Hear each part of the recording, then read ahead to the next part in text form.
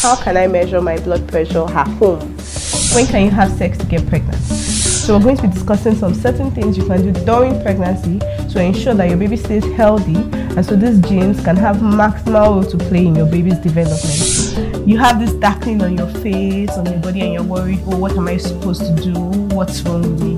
My strong advice to you would be just enjoy the process for now. Struggling with parenting? The Mom Health Parenting Podcast gives you invaluable parental hacks, tips and insights which would make parenting easier for you. Hello everyone, I'm Dr. Aderemi for Mom Health Limited. Today we're going to be talking about cesarean section and when it is indicated. There's nothing wrong in a cesarean section. There's nothing wrong in having your baby surgically, medically, anyhow. As I always say, babies are blessings. So what's a cesarean section?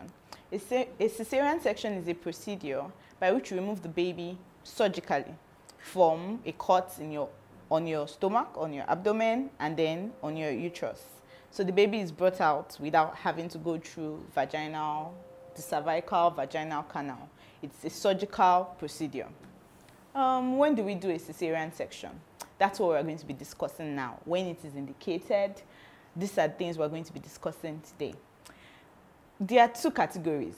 A cesarean section can be planned. When I mean planned, you've been going to the hospital, you've been seeing your physician says, oh well, we're going to have to book you for a cesarean section. We call it elective CS.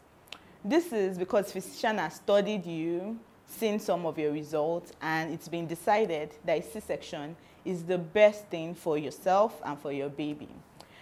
If the cesarean section isn't elective, if it isn't planned, that means it's an emergency cesarean section. That's an unplanned surgery.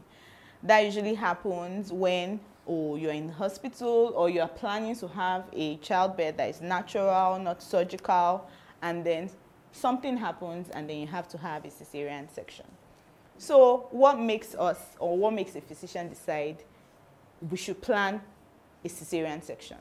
What are the indicators or the indications for a planned elective CS? I'll mention some. Sometimes your baby is not presenting with his or her head. Your baby is presenting with his or her buttocks. We call it breech presentation. If your physician has studied a lot of things, seen you, examined you, and decides that, oh, it's best to remove this baby surgically, then we'll plan you for a cesarean section. Another thing is the baby can be malpresented. The baby can be transverse, the baby can be oblique, the baby is not presenting with his or her head, and a cesarean section would then be indicated.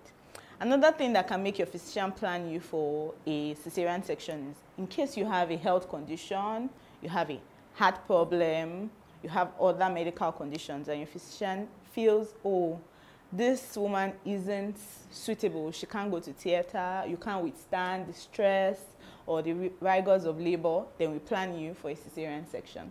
Another thing is prevention of certain ailments. For instance, if I am HIV positive, my viral load is still high, and I decide, oh, I think a cesarean section is safer to reduce the chances of my baby getting HIV, then a cesarean section can also be planned. My baby could be very big. Some of us have big babies, chubby babies. We call it macrosomia. And in these instances, a cesarean section is also safer for many, many reasons. Another thing that can happen is probably the placenta of your baby is low-lying, can cause bleeding, and want to avoid any form of bleeding before and even after delivery. So we plan you for a cesarean section. Another important thing that can make one plan for a cesarean section is maternal choice. Oh, I don't want to have a vaginal delivery. I don't want to shout. I don't want to go into labor. I just want the baby to be brought out smoothly. Maternal choice is very valid, and it's becoming a very common reason why a lot of women will opt for a cesarean section. Another thing about maternal choice is previous trauma. When I mean previous trauma, the woman has lost babies, she has had 3 stillbirths after delivery, and I'm like, oh, I don't want to go through that vaginal delivery anymore.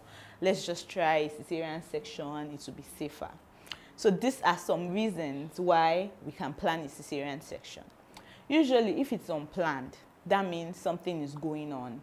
There's either fetal compromise, we can't hear the baby, there's fetal bradycardia, the baby's in distress, or there's imminent threat to the mother, or the mother she can't go through it anymore, there's obstruction of labor, the baby isn't coming out, there's poor progress of labor.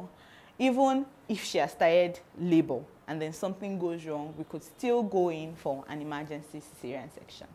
I hope I have explained to you that C-section is totally fine, totally normal, and it's still a way to get our beautiful babies in our beautiful arms.